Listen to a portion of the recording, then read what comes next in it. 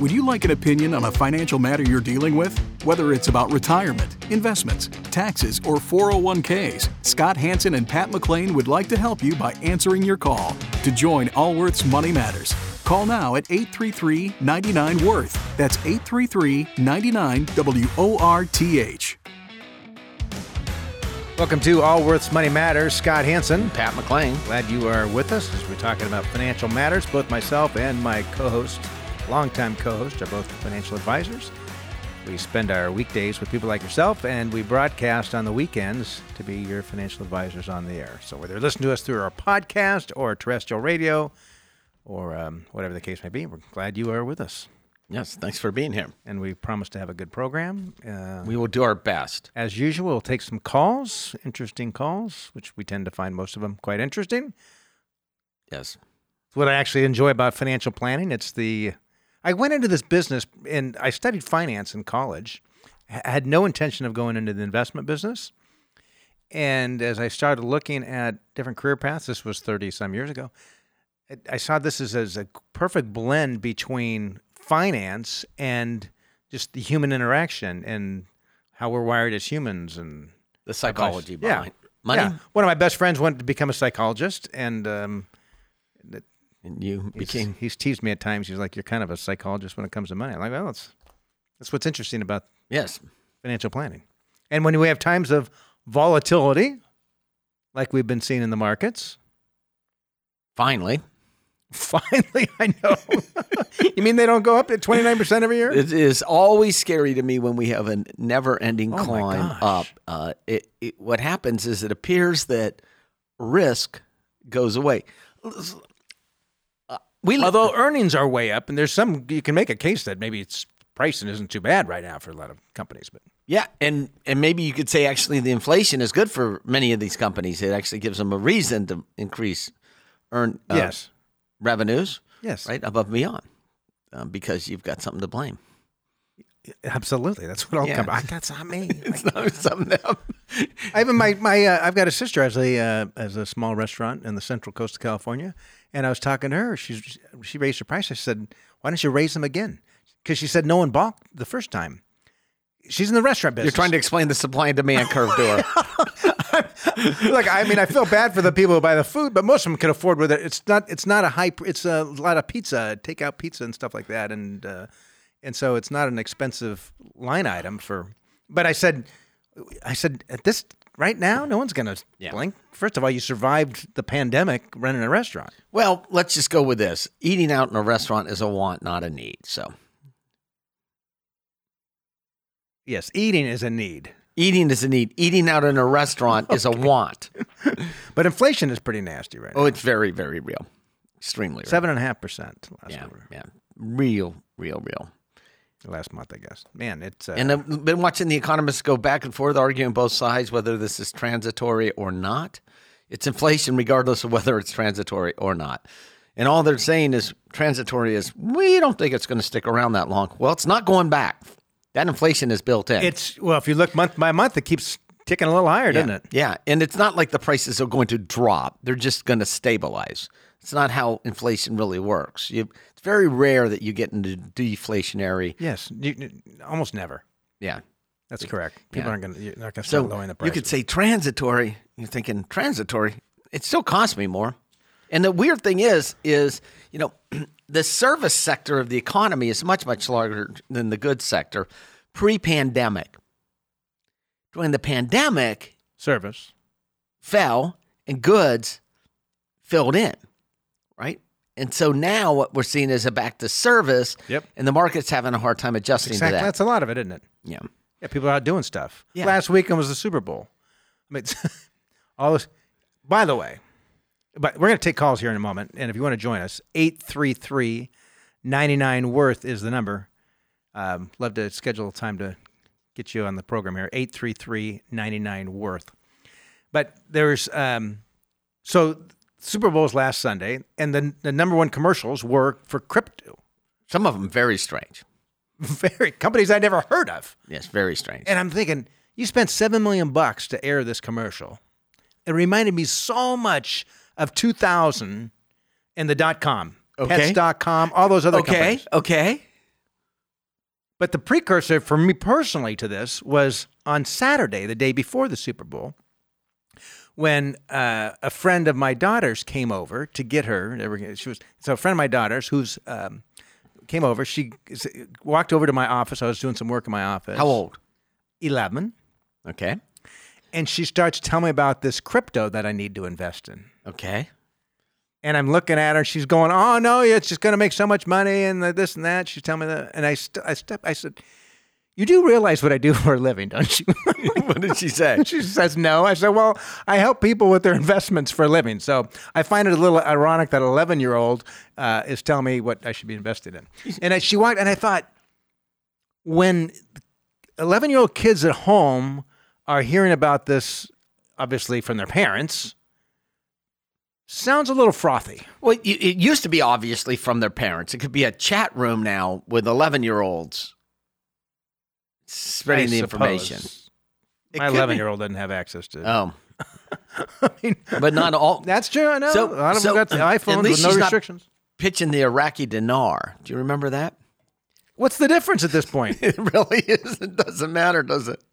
I mean, some of these, they're ridiculous. Well, Scott, There's thousands of coins now? back to your point. I said to my wife exactly, I said, these commercials remind me of pets.com. And she said, who's pets.com?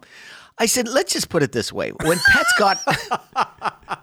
when pets.com went into bankruptcy, their number one asset actually in the whole company was the puppet dog that was their spokesman, which was a sock, had more value because it had brand recognition than anything else left in in the company.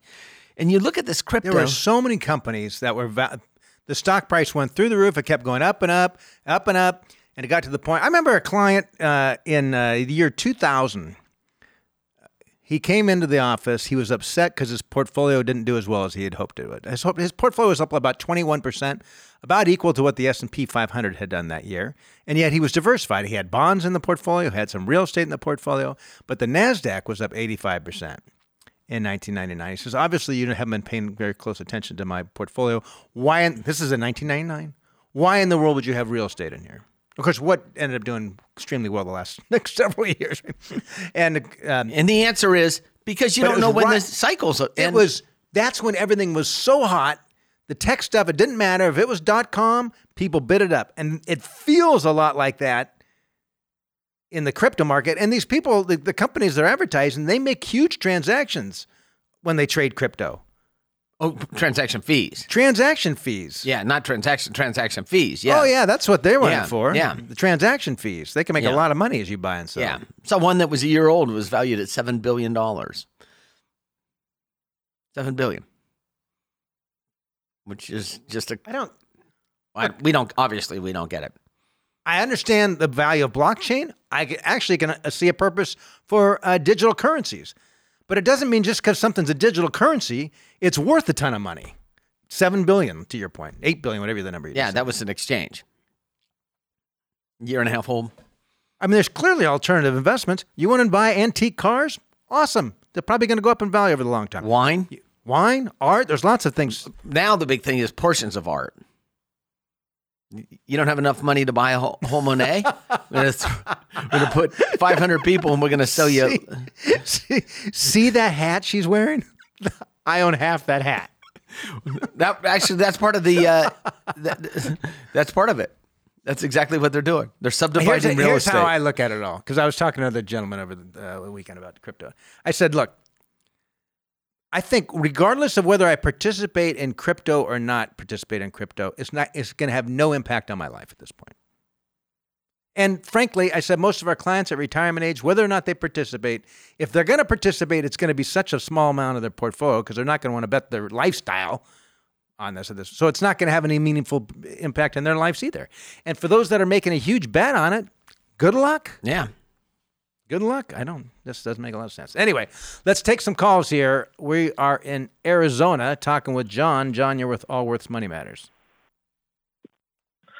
Yeah. Hi. Thanks for having me. I got a couple questions here. What is, I guess, a good age if you're just, trying, whether you're teaching kids or you're just starting to get into the market yourself as a, middle-aged adult, what age is the best age, I guess, to start worrying about your retirement? Start looking at it going, hey, I need to pick my game up here, or I've got some time I can play around. The best age or the most realistic age? I'm sorry? The best age or the most realistic age? Well, okay. Most realistic age. We'll start with best. Look, because a lot of us have kids. Kids grow up. They get jobs. Some go to college. They start a career. Those who can start right off the bat saving 10% of their money towards retirement are going to be light years ahead of everybody else. At least 10%. I started early on. I know you started early on, Pat, and it's quite amazing how much you can accumulate in a 401k over a career. Yeah, and so the thing is, if you start early, it's a discipline. Yes. Now, from a realistic standpoint, life gets in the way. You end up often just talking a normal situation. You end up getting married, have a couple kids, get the house, all those different responsibilities and demands and everything else. Sometimes there's a divorce and all kinds of other things that can go on in life. And what we find is people tend to get really serious about retirement when they've got either their first kid goes into college or goes out of college. It's when they see the light at the end of the tunnel. They can see a date when they're not going to have to support these kids any longer, at least not to much extent. And that's when they really focus on their It's not when they focus on savings. savings. It's not when they start focusing on savings. It's when they actually start putting the plan together to take those savings and convert them to income in retirement. So the best retirees start the discipline early and live on what they take home, which is, look, if you get a job right out of college and let's say you're making $80,000 a year and you're saving 15%, you've got that discipline and you can live with that discipline forever. Maybe you have to skip going out to dinner with some friends on a Friday night. Maybe you don't get the dream house right away. Maybe you buy used cars. Maybe you drive those used cars a little bit longer, right? But when people actually start counting and like putting plans in place, it's typically between the age of 50 and 55. Now, I don't know if that was the answer you were looking for. That is actually what realistically happens. So the best place to start is day one. What is your it makes situation? sense. What's your situation? Yeah. Well, I'm 48 years old, and I did not start thinking about, actual retirement until probably, I don't know, maybe 8 to 10 years ago. And I started thinking, hey, wait a second here. Much like you said, I've been divorced and I've got a couple kids, and my kids were approaching their late teens, early 20s, and I realized, wait a second, I don't have to do this anymore. I've actually got a retirement I can think about. Whereas before I didn't think I could think about it because I didn't feel I had that extra to give. And furthermore, with today's media happenings, we'll say, I have a hard time finding who do I trust. There's so many different resources out there. Which ones are the most reliable? Who can we look to get the best information? Well, that's not the media.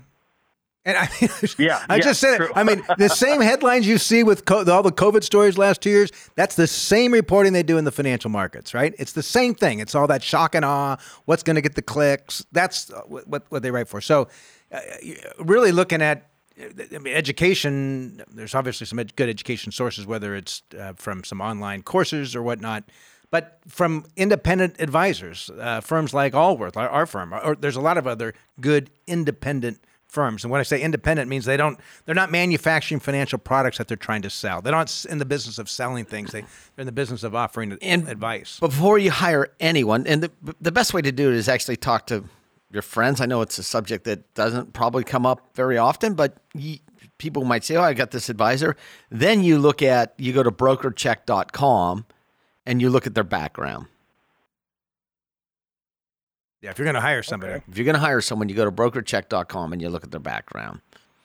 And if they have, it's normal. Anyone that's been in the business for 20 or 30 years, they're going to have one or two complaints on that. Maybe.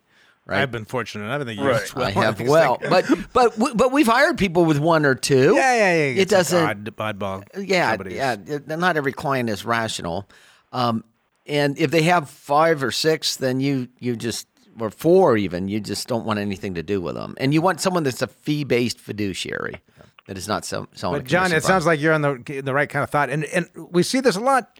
The kids, you see the light at the end of the tunnel. It's like, okay, I better get serious, and or you start seeing your own mortality, and you might not even want to retire. It's not really about planning on so you can quit working, because some people don't want to quit working, but being in a position so that you can quit work if you have to quit work. Maybe you have a health issue that forces you out. I mean, eventually we're all going to have a health issue that forces us out of work, or we're going to die at our desk, one of the two, right? I mean, that's just kind of how it all goes. But before, to your point, Pat, before you hire somebody, just Google broker check, and there's a link for investment advisors, for registered brokers. Yeah, you can get all the background. You're looking at me like something. I'm thinking. I can tell. Sometimes Pat, you can tell his brain's elsewhere, and I look over. I was thinking, what a way to go, die at your desk. And then I was thinking, we have these stand-up desks. What happened to those people? They don't die in their seat; they just keel over.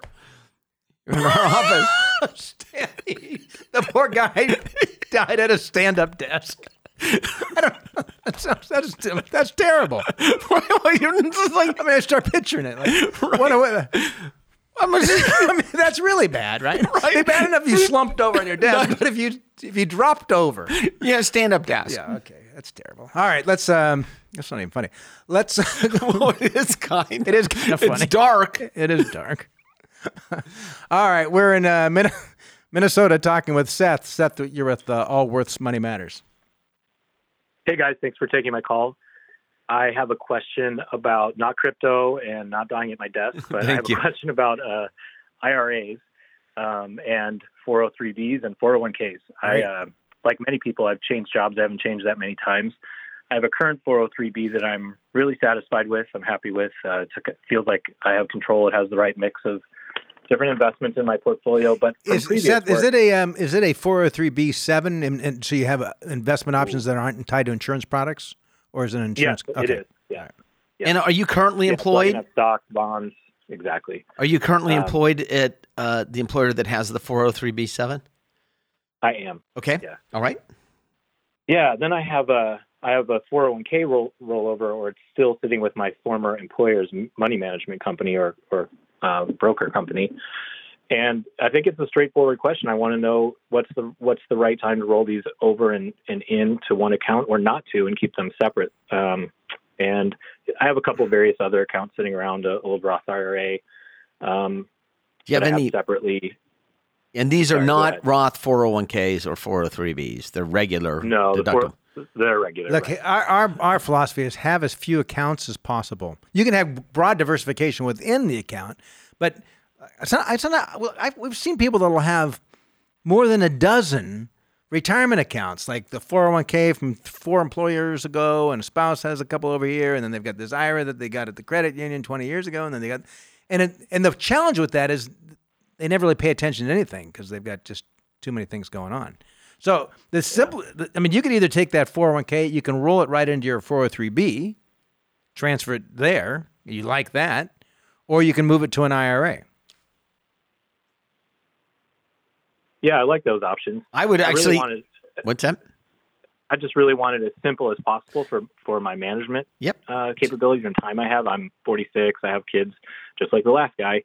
Have gone through ups and downs in life. I just want to make it as simple as possible, but still have a little bit of control to adjust my mix. Yeah, just move it over to your 403b7 or an IRA. They both do the same thing. So remember that we use tax code, right? 401k, 403b. That's Internal Revenue Code 403. And an IRA is actually, what is it, a 408A, right? 401A or something. I think there's both, whatever. Okay, so it's a tax code, right?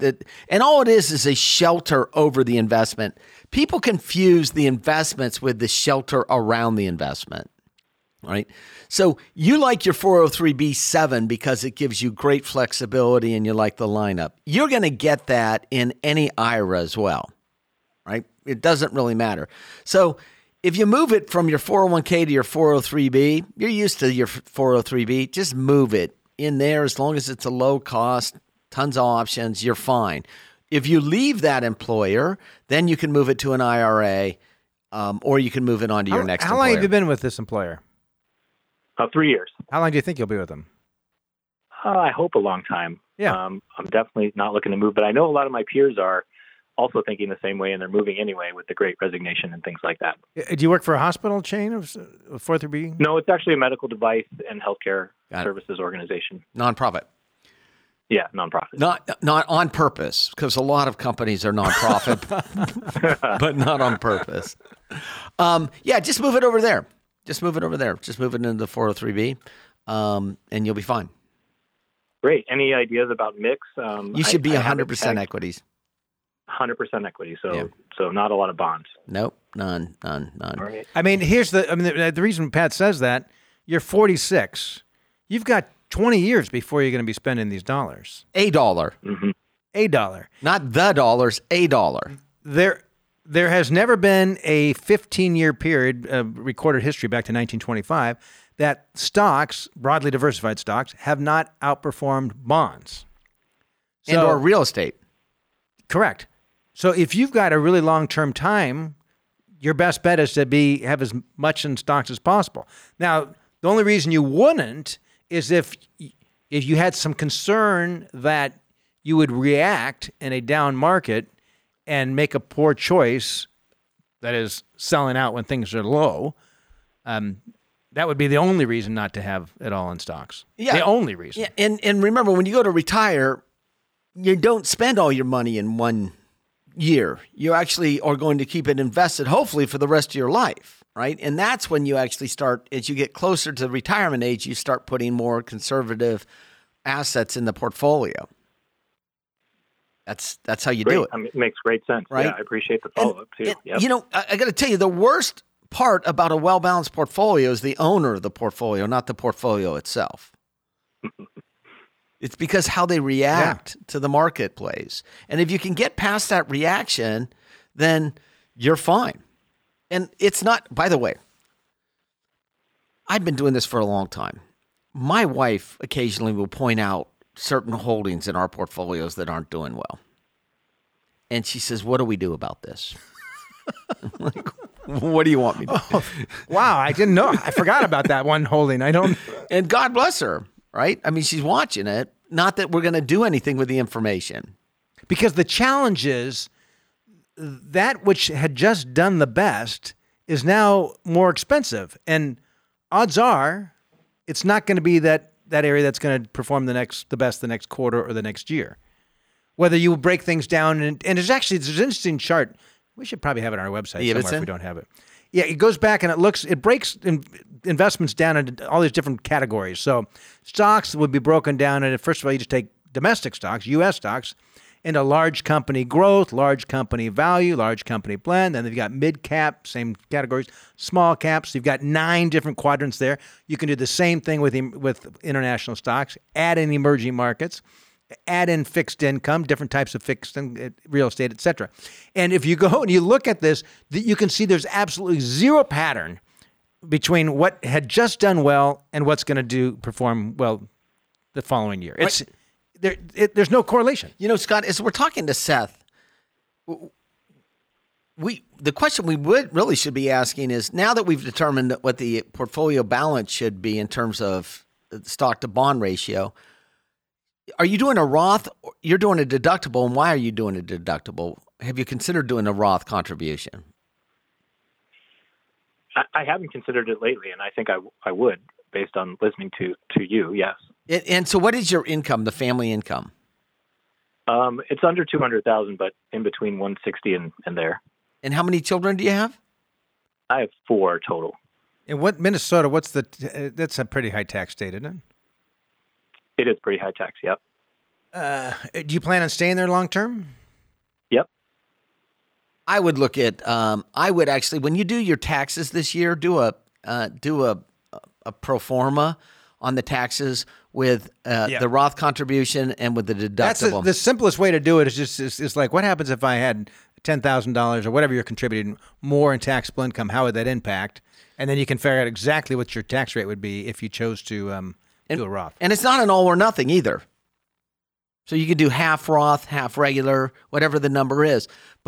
And the other thing I would add in there, since you have 4 children at home, I assume you have a whole bunch of term life insurance on yourself.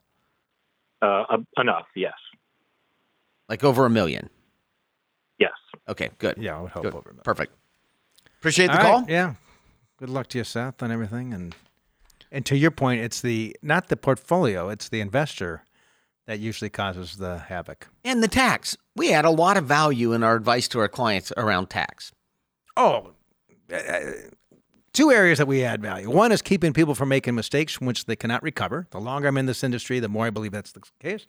The second is by the tax planning. Yeah, which is one of the reasons that, here at Allworth, we've got a whole tax team. And the table stakes are just well-diversified portfolios that are monitored on a weekly basis. Yeah. That's table stakes. As the ad I noticed on the Super Bowl with E-Trade, so simple a baby can do it. But good luck on that one. Anyway, we're going to be right back.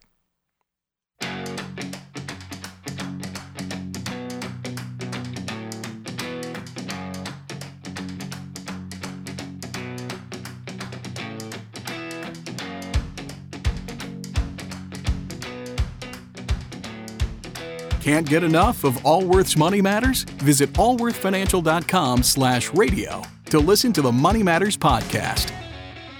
Welcome back to Allworth's Money Matters. Scott Hansen. And Pat McClain. So, Scott, household debt jumped in 2021 by $1 trillion. $1 trillion. This is the most. $1 trillion? $1 trillion. Right? Is this global? No, this is U.S., right? This is the U.S. The most since 2007. And a lot of this actually came from auto loan balances, right? Have you seen how much some of these used car prices are up? I was looking at this thing the other day. Some up 50% from where they were a year ago. Like, who's buying these things? Well, who's financing them? We know who's actually signing the papers to actually. Why would you pay 50% more than a car was worth a year ago? Go find some other car. Doesn't have to be our ideal car, does it? No, but Scott, they're not really buying them. They're just signing the paper that says that they'll pay someone back that already bought them. That's what financing is, right? That's what financing is. I was watching this program the other day, and they were talking about people repoing cars, and the people come out to the repo cars.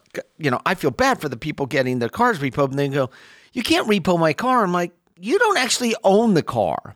The bank owns the car. You just signed the paper that said you were going to pay back the bank. If you have a loan on your house, you don't actually own the house. You might own some equity in the house, but it's not technically your home, right? So you worry about a little bit about the financing of used auto, right? Well, you've teased me because I'm often angry about the ads I hear on refinancing. And early this morning, driving home from the gym, I heard an ad and it made my skin crawl again. Some mortgage company. It's about making life. What did I say?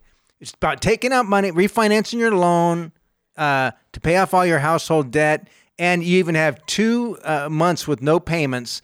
Think how much this. It was basically said something like, "Think how helpful this is going to be to your family." And I thought, helpful, Scott. You can't make people be responsible. You can't make people be responsible. The market is just actually I know you get frustrated by this stuff and you don't think it's good for them, and it's certainly not good for them. But they're not dealing crack or heroin or ever this. They're just going to the need in the marketplace, and that marketplace will fill that need. So when the ducks quack, feed them. That's an old saying on Wall Street. When the ducks quack, feed them. Right. So mortgage debt and auto loans. Not that I agree with it. Mortgage debt and auto loans were the big drivers in the increase of $1 trillion in 2021. Largest since 2007. 2007. Think about that for a minute. What happened after 2007? Smooth sailing, baby. 2008? Yeah. 2009? Right? So this was, so last year we had that debt go up by $1 trillion. We also had the federal debt in 2021 go up about $4 trillion. So this is what was making me think. You think people... The U.S. debt right now is $30 trillion. We went from $20 trillion to $30 trillion in about 4 years. So the reason this debt went up is because people had more debt to more equity to leverage. That's right. Right? So the government gives... To your point, Joe used car Smith. prices, it was worth $10,000, now it's worth $15,000. Guess what? We'll loan you $14,000 on it to buy it. Right? So what happened is the government borrowed the money.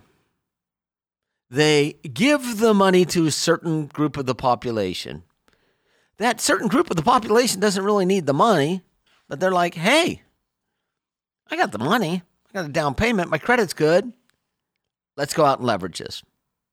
And I think that's what we're actually seeing, is we're seeing multiple leverage in the marketplace. Corporations are doing the same thing. Borrowing money for share buybacks. Just too much cash in the system. Well, that's what happens when you put interest rates at zero, and then the federal government through the Federal Reserve, I guess technically not part of the federal government, but certainly acts like it, they decide they're going to be in the business of buying bonds. So it disrupts a supply and demand marketplace. Course, yes, that's exactly what has happened. It's a disrupted, which is, by the way, at the end of it, what do you have when you have too much cash chasing too few goods? Inflation. And why do we see it on the service side? Inflation? We're driving wages. Forget the legislation that drives the wages. That's what it used to be. Now the market is driving wages. Because of inflation. Some people just aren't coming back to work. Many people are leaving the workforce for good. That is the strangest thing. Years and years before they expected to. That is the strangest thing. I still scratch my head at that. Why? I don't understand why you don't understand. Why? Just my nature. I don't know what I would do if I didn't. But you like your job. Yes, I do. But what? So, okay, you're in San Francisco. No, I'm in. Okay, no. Let's say. Okay. Hypothetical. You're in LA. You've got a job. Yes. You're making $150,000 a year. Your house is worth $1 million. You're commuting an hour and 10 minutes, 20 miles down the road. Okay. Right? Yeah. You're like, man, I am not loving life. You're like, Pocatello, Idaho. Buy a decent house for $400,000, $500,000. Right? Not even Boise, because that's priced out. Now you're going to smaller and smaller towns in the middle of nowhere. You're getting a decent house. Your kids are out of school, high school. You don't care about the school systems. You're just worried a little bit more about health and safety. Is this a safe place to live? You go to your employer, I'm going to quit. Are you going to let me work remotely? What do we say to our employees that can work remotely? Do we say no? No, of course not. Right? Yeah. Yeah, we'd rather have them work remotely than not work at all. Of course.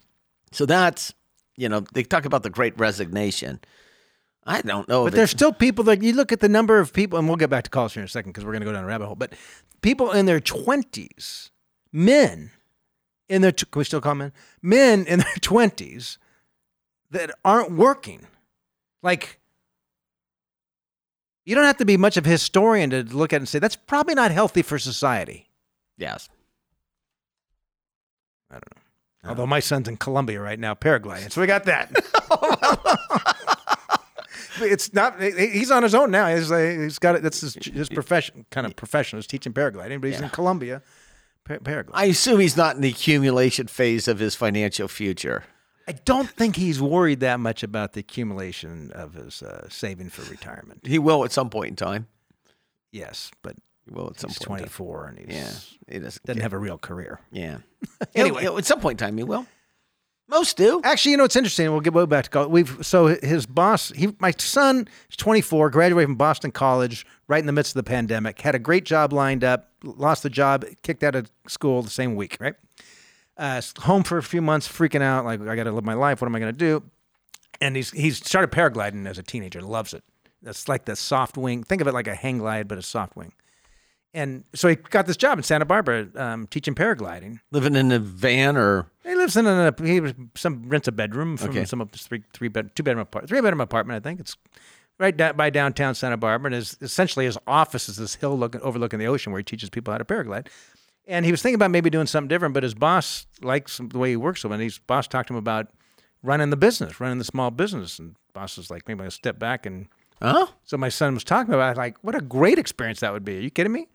Yeah. All the things you learn running a small business? For a while. Yeah, that's what I said, for a year or two. And then, then you're going to go into something real. Yeah. But Well, not that paragliding isn't real. it's not real. Come on.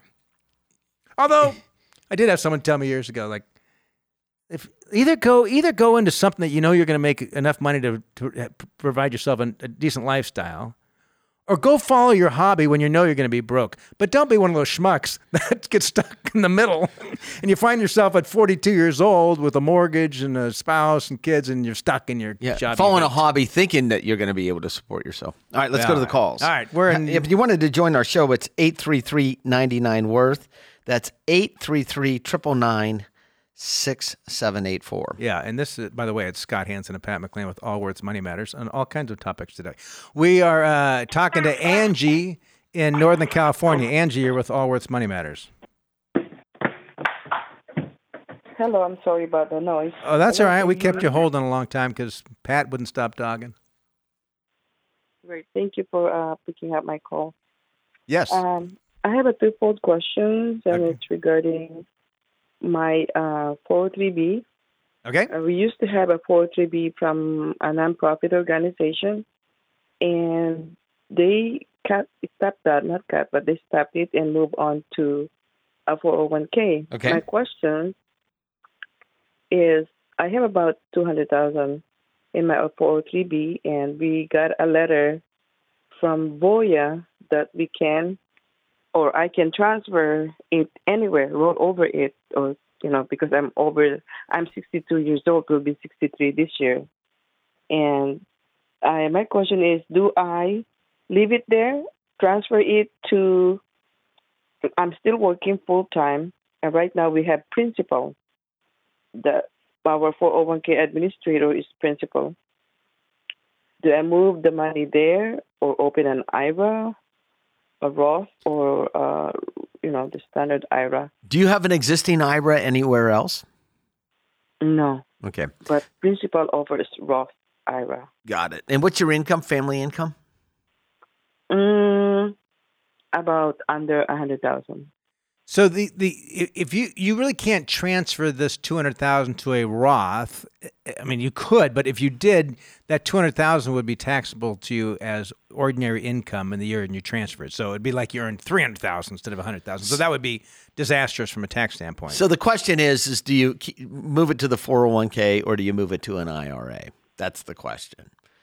An IRA is going to. So when you mentioned the company that is providing the 401k, so. Oftentimes, employers will in order to pay for their 401k, will have the employees kind of subsidize the costs by having internal expenses of the funds higher than what you might be able to get on the outside. In the open marketplace. So without knowing your particular company and how it's structured, it's hard to know whether you've got rock bottom, low cost funds or if you've got expensive funds. So my guess is it's not rock bottom, the cheapest funds out there. With an IRA, you've got essentially unlimited options. My only hesitation is that you might not have the knowledge and the experience to choose the correct investments inside that IRA. And so tell us about the rest of your situation, Angie. Do you own a home? Okay, I own a home. I have a rental house. And also, I am still working, but I would like to, if I could, retire in 5 years. And the home you own, is there a mortgage on it? Yes. And how large is the mortgage? The home is, I have about 370 left. On the primary residence? On the primary residence, and the rental is about probably 270. But the rental is paying the mortgage off. Yeah, understand. What's the value of the home that you owe $370 on? It's in the $600,000. And what's your plan when you go to retire? What are you going to do? That's a good question. Maybe travel, spend time with my grandkids. I have 5 grandkids. Are you married? No, single. Are you going to have any sort of pension at retirement? I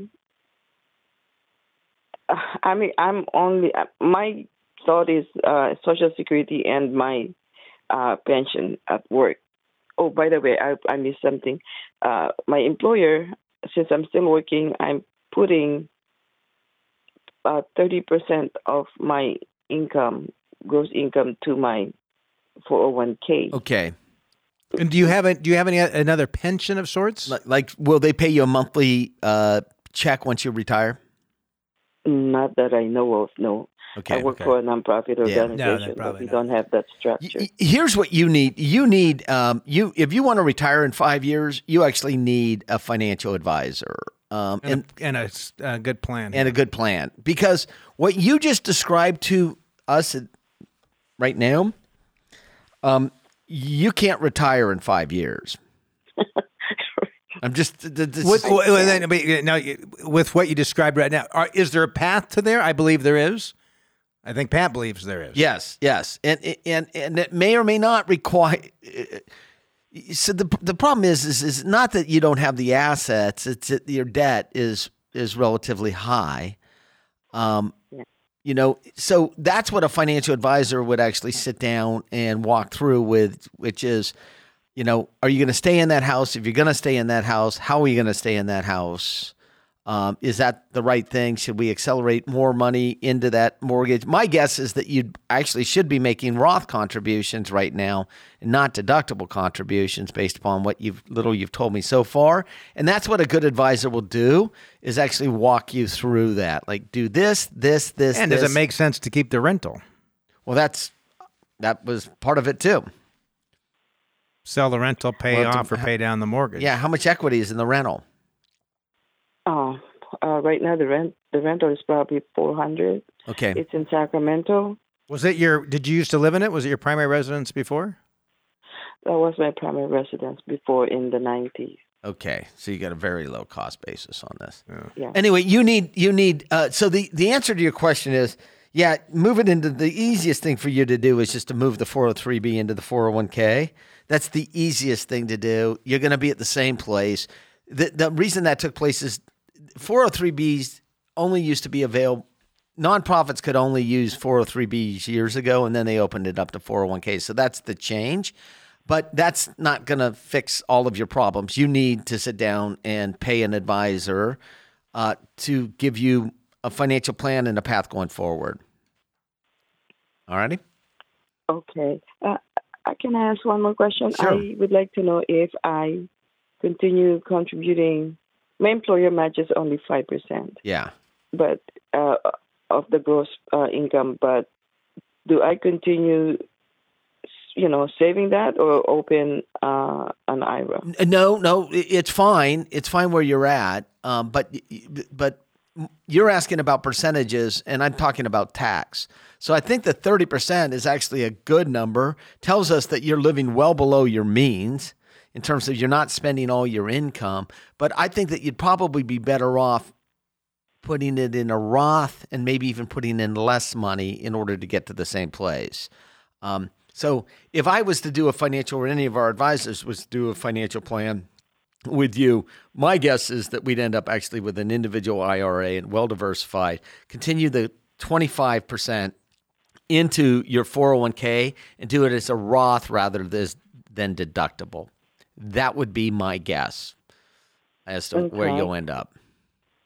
Right now, the principal, our 401k administrator, offers that financial thing, but I don't like picking on individual companies because you might end up with the phenomenal advisor. My challenge is the structure of the relationships, because typically those products, those principal oftentimes will have their 401k sold by brokers. Brokers tend to get paid by selling products. So my concern, and I'm not picking on principal, it's just part of the structure. So my concern is that you might be talking to somebody who is more interested in selling you some financial product when that's not what you really need. You need a financial plan. You need a certified financial planner to help you put a plan together. Then we figure out the products, figure out how much goes into the 401k, figure out if we use a Roth IRA or not, figure out what do we do about the rental house, how do we get that paid off, figure out what do we do with the mortgage, do we get that mortgage paid down, do we look at using a reverse mortgage in the future, all those kind of, when do we take Social Security, all those things need to come into play. And that's through a financial plan. And then we can say, based upon this is how our portfolio should be constructed. And then if you got a good advisor, it's not, they don't just forget about it. It's like, as your life changes, you get closer to retirement, things happen. Again, that financial planning it's a plan, and it's ever changing. It's ever changing, and the investments follow the plan. So anyway, appreciate the call. We are in. Wait, Scott, 1 second. What? So gave you some hand signal. No. So I said you might be better off in with a the Roth at 25 than you are deductible at 30, and you said maybe. Well, because she said her income was under 100,000, so I was assuming it was close to 100,000. She's single, so she doesn't have a lot saved for retirement, so she's pretty high up in the 22% federal tax bracket when she'll be in a 12% federal tax bracket at retirement, just on my first blush. Yes, that's why you do the math. That's why you do the math, right? I mean, yeah, this is just, we're making this stuff up on the radio. We're not, it's not like we actually have a calculator here running this. Yeah. That would be 2 hours for every call. That was riveting. Yeah. Hold on. Let me enter that number. No. But we use a 7 personal decision steps process that we actually bring our clients through, or potential clients, and we have both people pay us a fee to manage their money, and other people just pay us to put financial plans together. That's right. Which we can do either. That's right. Yeah. Let's we're talk to Sharon in Illinois. Sharon, you're with Allworth's Money Matters. Hi. Hi, Sharon. I think you've answered some of my questions while I was listening, but good. I'm going to go with it anyway. I have a question about my IRA. I'm just turning 70. I rolled over my 401k to an IRA. You sound about 38, by the way. Yeah. You do not sound 70. Well, thank you. I don't feel it either. At what age do I take it? 72. Well, the rule is you must start a distribution no later than the April 1st following the year in which you reach age 72. So technically, and every once in a while, it makes sense to defer until the next calendar year, but then you're stuck with 2 distributions in that following calendar year. So most of the time, 90+% of the time, it makes sense to start the year in which you reach that age. Okay, so that answers my question. How big is the IRA? IRA, 401k, all those. All the they call qualified I'm not money. Sure what the total is. I want to say 400. Okay. Maybe. How much is the required minimum distribution? It's based upon a formula where you take that number and you divide it by a factor. It turns out to be starts a little over 4%. So yours would be about $16,000, 16 to 18. And does the amount remain the same? No, it changes every year. Okay. The required minimum changes every year. But oftentimes what people will do at this stage, are you retired? I'm semi-retired. I'm working like 20 hours a week. Okay. So just to keep busy. Then if you don't need the money, then what I would recommend you do is you wait in the latter part of the year, November or December, and what you want to do is just take your required minimum distribution and just have it go directly to another account at the same firm your IRA is at. Okay. You pay the tax person, right? The taxes have to be paid, but then the money is still there as an investment for you instead of. Now, if you're retired, or when you go to finally fully retire, you might want to just set up a monthly income stream and ballpark how much dollars it's going to be a month, and just take that on a monthly basis. Okay. One more thing. Let's see. And what can I do with the money? Are there restrictions and all of that? No, you can do anything you want with it. As long as the IRS just wants to get their taxes. Yeah, but one thing you should do with it, if you're contributing to charities on a regular basis, you should actually be using part of your required minimum distribution to fulfill those obligations or potential obligations. You can do that after age 70 and a half still, I believe. That's right. At what age did you say? 70 and a half. Oh, really? Okay. Yeah. Okay. And one real basic question. What's the difference between an investment broker and an investment advisor? Mine is a CRPC, Chartered Retirement Planning Counselor. Okay, so that the CRPC, that is a educational designation, Okay. similar to a certified financial planner. There's a number of them out there, frankly. I think the CFP is probably the more common one, but what you just mentioned is not uncommon. The difference between a broker and an advisor is based upon the way they get compensated. So a broker, at least historically, a broker, think of the big brokerage firms, they get compensated on a transaction. You buy this, you sell that. Mm-hmm. It's a transaction. They recommend an annuity. They get a commission for that. An advisor operates on a fee basis, either by charging a flat fee for some planning, or charging an hourly fee, or more commonly, charging a fee based upon how much money he or she's managing. Now, in saying all that, some brokers do both. Okay. So let me ask you this question. How long have you been with this, you called him he or her? CRPC. How long have you been with them? Probably for about, I bet you about 15 years or so. Oh, good. Like that. And why did you not call them and ask them this question? You know what? I don't know. I think I'm just kind of looking at my numbers now and my dollars and just kind of going along. I like the guy. He seems to be upfront and honest. When was the last time you talked to him? Last week. Oh, good. Oh, okay. All right, go have a visit with them and ask them about you talked to him last week. Yeah. Have a visit with them. Are you giving money to charities? I do.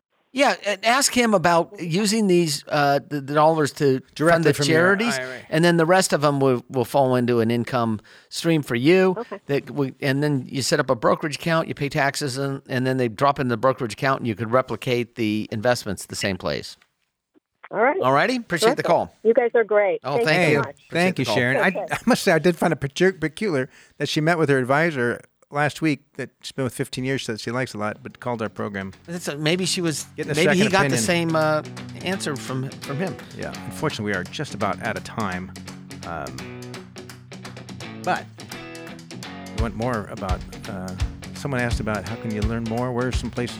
Allworthfinancial.com's got a ton of great educational materials at the website there. So check that out, and we'll see you next week. This has been Scott Hansen and Pat McLean of Allworth's Money Matters.